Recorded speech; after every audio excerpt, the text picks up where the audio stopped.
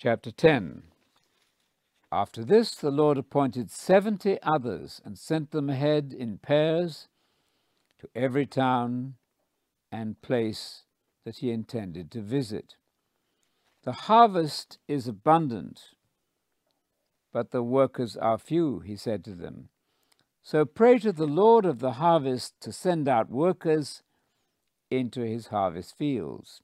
Now go, I am sending you like sheep among wolves. Do not take a money belt or bag or extra shoes, and do not stop to talk with people on the way. When you enter a house, first say, "Peace to this house." If a person of peace is living there, your peace will rest on them. If not, it will come back to you. Stay in the same house, eating and drinking whatever they give you, as workers deserve their pay. Do not go from house to house. Whatever town you enter, if the people there welcome you, eat what is set before you. Heal the sick people there, and say to them, "The kingdom of God has come near to you." But whatever town you enter, if the people do not welcome you, go into their streets and tell them, "We are wiping off against you even the dust of your town that sticks to our feet. Yet be sure of this, the kingdom of God has come near. I tell you, it will be better in the day of judgment for Sodom than for that town. Shame on you, Chorazin! Shame on you, Bethsaida! If the miracles had happened in you, had been performed in Tyre and Sidon, they would have repented a long time ago, sitting in sackcloth and ashes. That's why it will be better for Tyre and Sidon in the judgment than for you. And you, Capernaum, you will not be exalted to heaven. No, you will be brought down to Hades.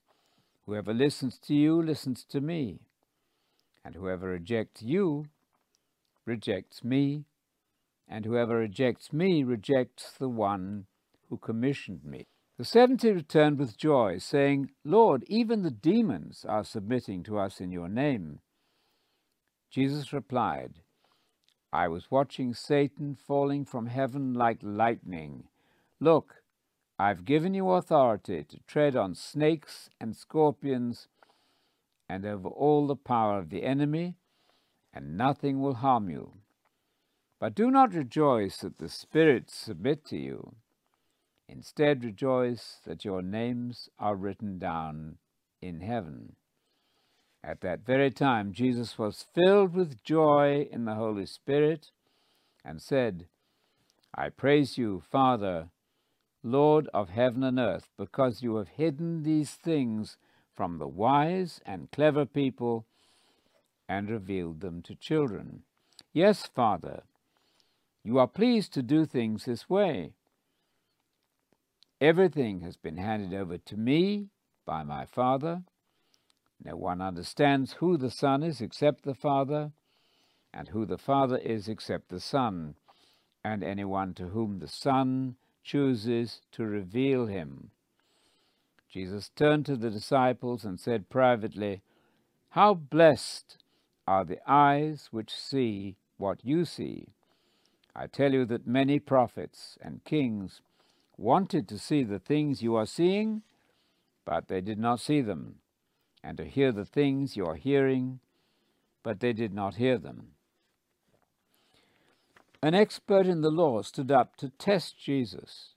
"Teacher," he asked, "what should I do to inherit the life of the age to come?" Jesus asked him, "What is written in the law? How do you interpret it?"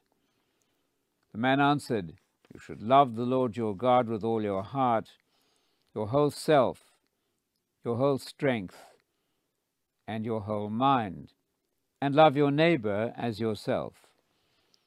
Jesus said to him, "You have answered correctly. Do this, and you will live."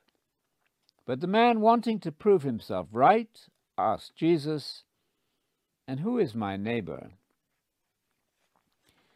Jesus said in reply, "There was a man who was going from Jerusalem to Jericho, and he was attacked by robbers who stripped him and beat him, and they left him half dead. A priest happened to be going down that road.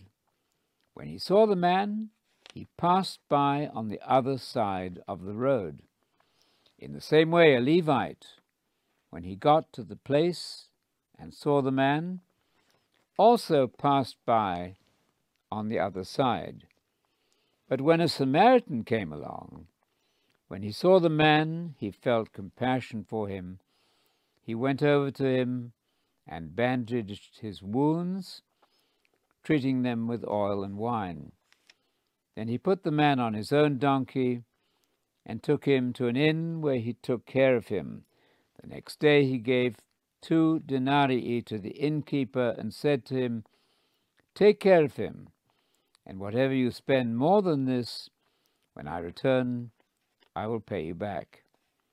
So which of these 3 people do you think proved to be a neighbor to the man attacked by robbers?" The man replied, "The one who showed kindness to him." Jesus said to him, "Then go and do the same." As they were traveling along, Jesus went into a village, and a woman named Martha welcomed him into her home. She had a sister named Mary, who sat at the Lord's feet to listen to his gospel word. Martha was preoccupied with getting the meal ready, and she came up to Jesus and said, "Lord, do you not care that my sister has left me alone to do all the work? Tell her to come and help me." But the Lord answered, "Martha, Martha, you are anxious and bothered about many things, but only one thing is really needed here. Mary has chosen what is best, and it will not be taken from her."